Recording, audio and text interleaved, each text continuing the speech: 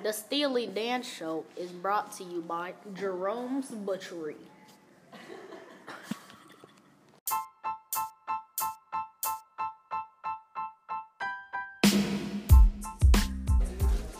It's your boy, the most outrageous Steely Dan, the man with a plan. And we're here in Ontario, Canada to interview Mary Maloney.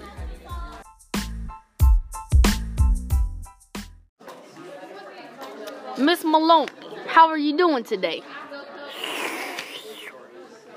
How was your coffee? It's good, but it needs more sugar. I'll be right back.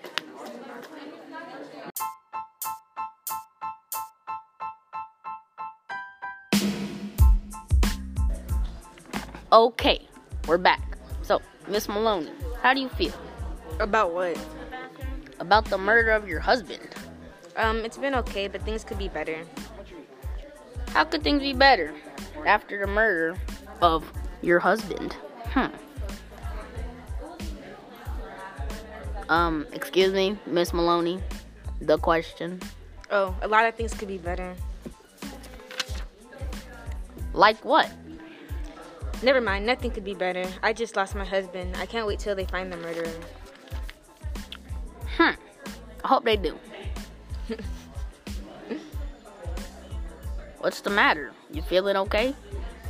Nothing, just remembered something funny. On to the next question. Why would you think someone will murder your husband? I don't know, why are you asking me?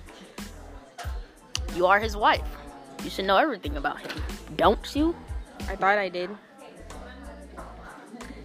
What don't you know about Mr. Maloney? I don't want to talk about it. I insist. Tell me.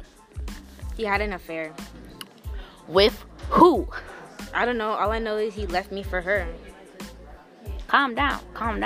Would you like some water? I don't want any water.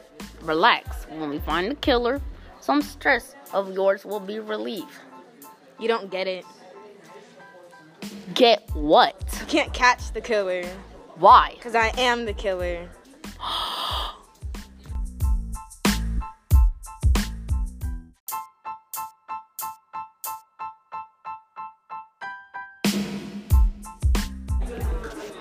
Oh, she's escaping. Get her.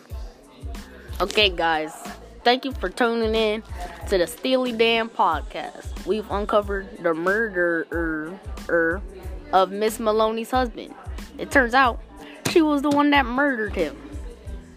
Tomorrow, on another episode of the Steely Dan Show, we'll be interviewing Miss Maloney's friend, Carol. I thank Miss Maloney for coming and being such a nice guest, but why would you murder your own husband? I'm confused. Thanks for watching, guys. Bye.